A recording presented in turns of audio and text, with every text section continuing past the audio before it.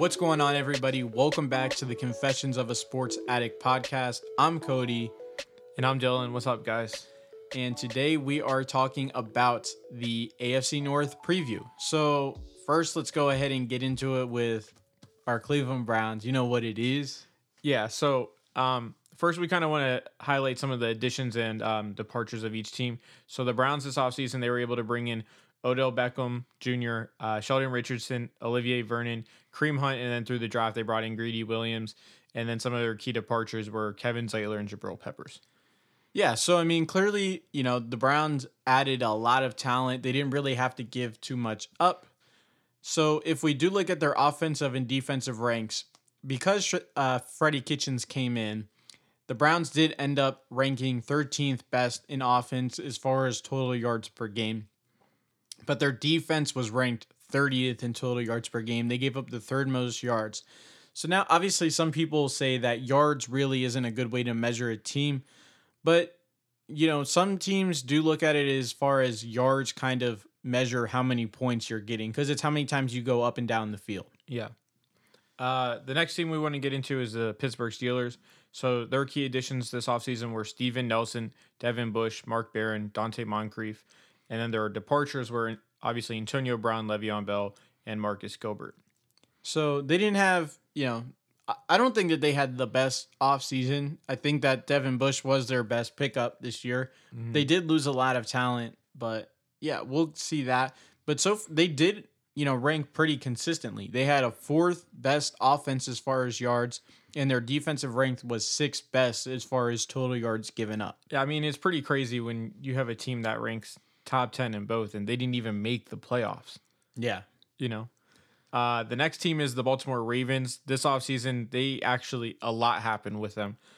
They were able to sign Earl Thomas, Mark Ingram, and then they drafted Hollywood Brown, and then they also recently brought in Shane Ray. And then some of their key departures were Eric Weddle, C.J. Mosley, Terrell Suggs, Zadarius Smith, John Brown, and Michael Crabtree. So they lost a lot on both sides of the ball. Yeah, they really did. I think that they are trying to go to a new look. Obviously, I think it's Eric DeCosta who took over for them as GM since Ozzie Newsome stepped down. So I guess he's maybe trying to build like his look of the Baltimore Ravens. So we'll see how that ends up turning out. But their ranks, they were also in the top 10 in both stats. In offense, they ranked 9th.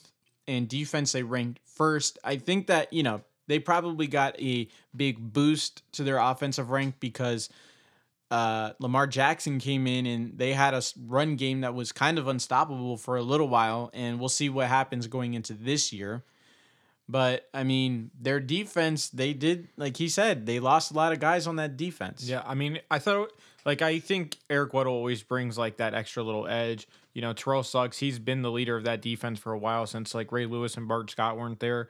And then, C.J. Mosley and Zadarius Smith were, pretty key contributors. So, I mean, Earl Thomas, I would say, is definitely a better player than Eric Weddle. Yeah. And then Shane Ray might be able to bring similar things like Zadarius Smith. Yeah. And then the last team in the division is the Bengals. They didn't really do much in terms of additions and subtraction, but they did re-sign Bobby Hart. They drafted Jonah Williams. They re-signed C.J. Uzoma and I believe Preston Brown.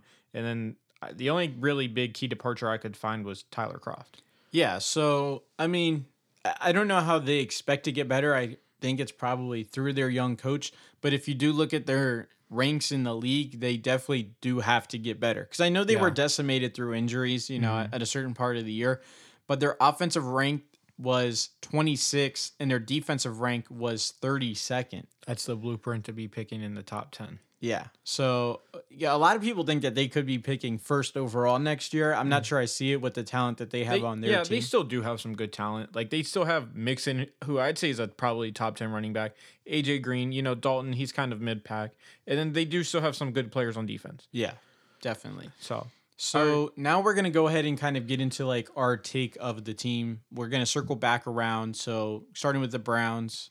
With the Browns, if you look at it, the Browns, they probably have the most talent on the roster. If they come together, can they be divisional? Can they be the divisional winner? But it's a really big if. Can they do that? And then some of this young talent has played at a pretty high level. You think of Baker Mayfield, Myles Garrett, Denzel Ward. It's can they be consistent? this next year, and can they possibly improve even more? Yeah. So I definitely agree with that take. Moving on to the Steelers, though, will Juju Smith-Schuster and James Conner be able to fill the void that Antonio Brown and Le'Veon Bell opened up via their departures? And will a retooled defense be able to make it back to the top of the league again? Yeah, I mean, I think with some of the additions of like Mark Barron and like Devin Bush, you see like it looks like they want to kind of go more to like a nickel thing. So they have the options to be able to stop Lamar Jackson. Like they added some more speed to the defense. I don't even not only that, but I think be able to defend the tight end. To have linebackers like that can run, they can defend the tight end. That kind of takes one weapon off of the field. Obviously they rank 6th, but I mean, what could that have been? Could that have been a little bit of luck? Could that have been just the unique scheme that they run? So we'll see what happens going into this next year. Yeah. So with the Ravens, will Lamar Jackson and the rookie receivers be able to step up for Baltimore, or will there still be passing woes? Like even with Michael Crabtree and John Brown, like it still didn't seem to really connect. Like Lamar's got to work on his accuracy.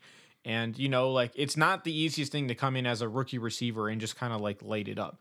And then with the departures of the defensive side of the ball, how will the Ravens go about attacking and opposing offenses? Yeah. I mean, I don't even think it's just that. I think that also, apparently Lamar's kind of had like issues with like the feel of the ball and his like mechanics. And that's not something that you want to hear from your quarterback going into year 2, who's already had, inconsistency passing the football. Right. Because, teams are going to figure out how to stop the run. The Chargers literally said, we found these tells.